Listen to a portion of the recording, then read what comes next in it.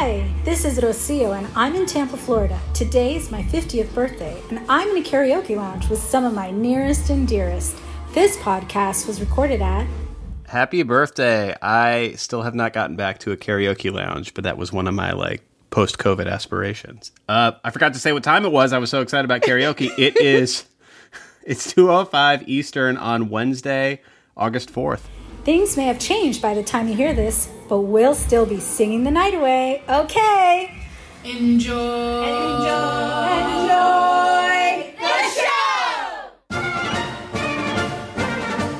show! So it occurs to me that those people might be more professional karaokeers than we are, because they were just doing harmony.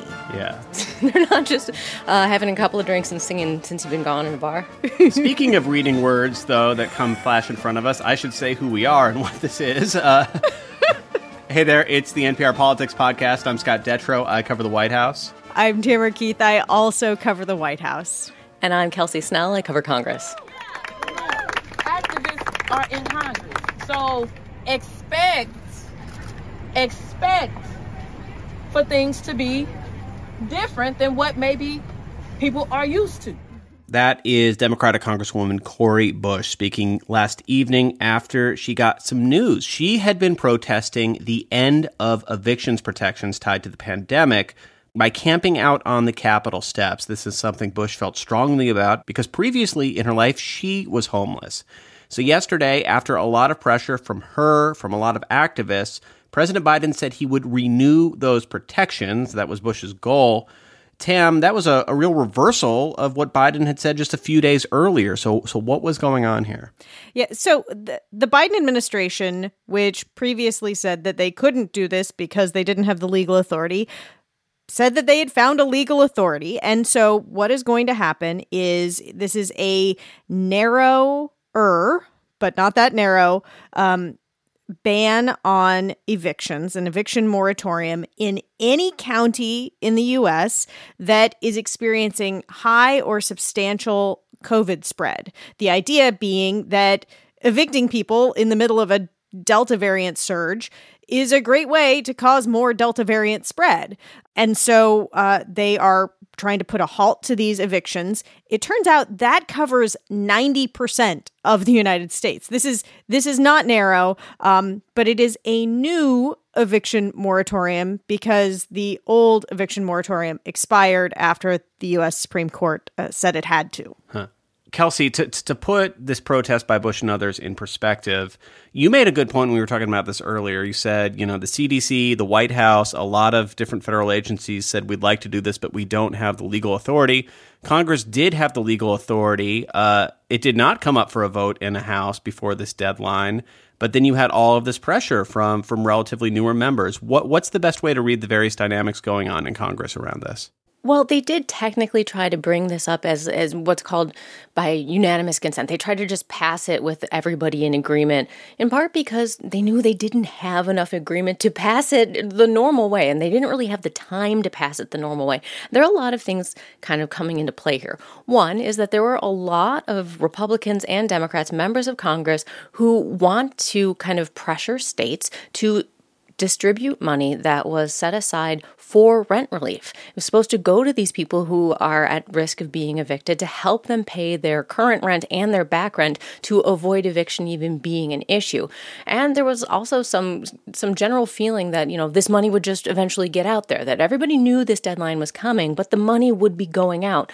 Problem that we're seeing right now is the money just isn't going out. And people like Cori Bush are saying that action needs to happen. It's very difficult in a short amount of time to move votes in Congress.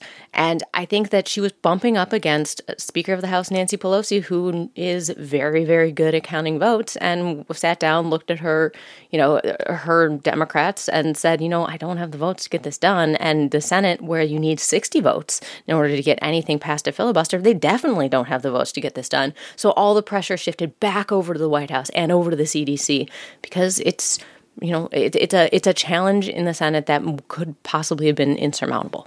Well, do any of those dynamics change if and when a federal judge says, nope, you still don't have the authority to do this. Given the fact that you repeatedly said you didn't have the authority, that's probably not a surprise. I don't think the legal opinion would be written by that, but it would certainly boil down to something like that. Would those dynamics in Congress still be in place?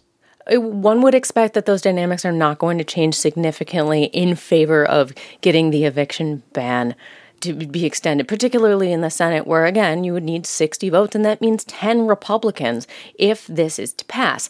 I will say that, there may be some Democrats who are moved here, but I think overall the hope is that states will start sending out this money. And I guess we should step back and say that the Supreme Court already said that the eviction moratorium was not legally allowable, sound, couldn't continue past July 30th, and Congress did not extend it past July 30th. So that dynamic is already in place. It seems like the White House and even Cori Bush acknowledge that there's a decent chance that somebody's going to appeal this. It's going to go back to the Supreme Court or somewhere, and they're going to say, yeah, this is really no different than the last one. The same problem exists, but this would buy time. And that seems to be the very goal, to buy time. Is there any acknowledgement that this is kind of a cynical way to set rules? I mean, to set a new executive rule, kind of conceding you don't really have the full authority? I mean, certainly you're doing it to keep people in their apartments and houses, but it just feels like a strange set of events to me for the White House to say, we can't do this, we're doing it anyway. Yeah, well, today White House Press Secretary Jen Psaki was asked that question about 20 different ways. And the answer was, well, the president wouldn't have allowed this to move forward if he didn't think there was some legal authority. And the way the president put this last night when talking to reporters was that he consulted a lot of constitutional scholars, and most of them thought he couldn't do it, but a few thought they could. Whether that option will pass constitutional measure with this administration, I can't tell you. I don't know. There are a few scholars who say it will, and others who say it's not likely to. But at a minimum, by the time it gets litigated, it will probably give some additional time while we're getting that $45 billion out to people who are, in fact, behind in the rent and don't have the money. So they're going to go with the answer they like. But it is clear that really all they are trying to do is buy enough time for this program to work, for this money to get out, for states to sort of break through the logjam and start distributing money either to renters or directly to landlords so that renters can stay in their homes. All right, we're going to take a quick break. When we come back, different topic, global vaccine distribution, how that's going and what specifically the U.S. is doing. NPR's Planet Money Summer School is now in session. Everything you want to know about investing from expert guest professors. New classes every Wednesday till Labor Day in the Planet Money podcast feed. And we are back. Even as Delta surges here in the U.S., the White House is still trying to get more vaccines to the rest of the world. Tam, yesterday you were the first with the news of how many shipments have gone out so far. That's right. It's 110 million. That is a pretty big milestone, and it exceeds the initial goal that the administration had of distributing 80 million doses. I will say their initial goal had been to distribute 80 million doses by the end of June, and it's now August. So they exceeded in one way, and we're a bit behind in another way, in part because it was a lot harder to share these vaccines with other countries than maybe they initially expected it would be. What specifically made it harder? So many things. First off, these are highly sophisticated medical products that have to be kept super cold. You have to have refrigerators and people able to give the shots. But even more than that, I talked to Gail Smith, who is the global COVID response coordinator at the State Department. And she explained that there were also just a bunch of political, legal, diplomatic hurdles. There are a number of legal and regulatory steps. And in some countries, it's actually required them to take new laws to their parliament so that they can accept these vaccines. So it's a complicated logistical exercise. But I think we've shown it's entirely doable. Yeah, she was like, yeah, it turns out it's a lot harder than just calling up a country and saying, hey, I've got a plane full of vaccines. You ready? It's a lot more complicated than that. Hey, Tam, isn't Delta evidence that this is nowhere near fast enough? I mean, we're seeing this spreading so quickly. And if we're talking about, years to get many places fully vaccinated, won't we just have more variants that need completely different vaccines? Well, one hopes not, but you don't know. And that's why there's so much urgency, that particularly global health advocates, but also within the administration.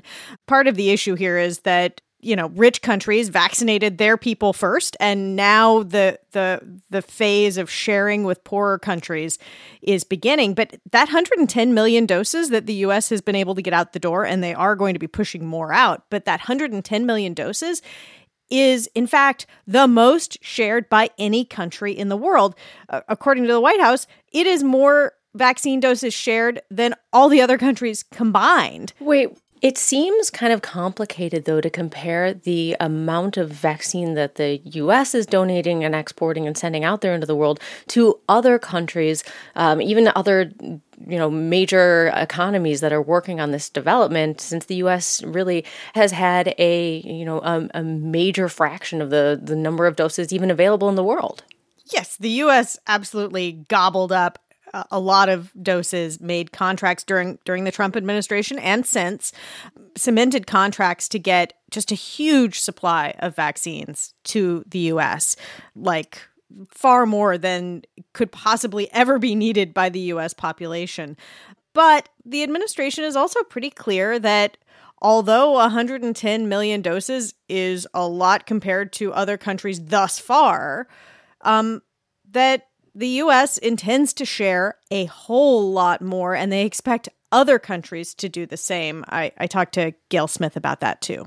This is not a short-term emergency. This is happening in every country in the world. So we're going to have to maintain the speed, the rhythm, the push, the collaboration for a long time to come. The White House clearly wanted to be part of the global solution, but also repeatedly, pointedly said, we're dealing with our own country first. Like, that was a very careful balance.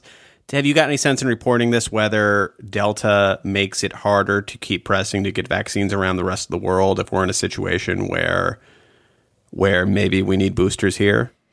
The U.S. has just gobbled up so many vaccines that the Biden White House doesn't see it as a choice. Now, the World Health Organization is arguing wealthy nations should not be using any extra dose for boosters when they should be sharing them with the world. But the White House does not accept that argument. And they generally view it as wealthy nations should vaccinate their own people, get their own economies rolling. But then they need to, other countries need to pony up, essentially. And the White House is trying to push other wealthy nations to do more. Meanwhile, the administration is also trying to push the pharmaceutical companies to produce these vaccines faster than they're contractually required to, so that they can get more out sooner. They're trying to accelerate, and they're trying to do more, but they also want other countries to do more. All right. Well, a lot more to talk about there, but that is it for today. I'm Scott Detrow. I cover the White House. I'm Tamara Keith. I also cover the White House. And I'm Kelsey Snell. I cover Congress. Thank you for listening to the NPR Politics Podcast.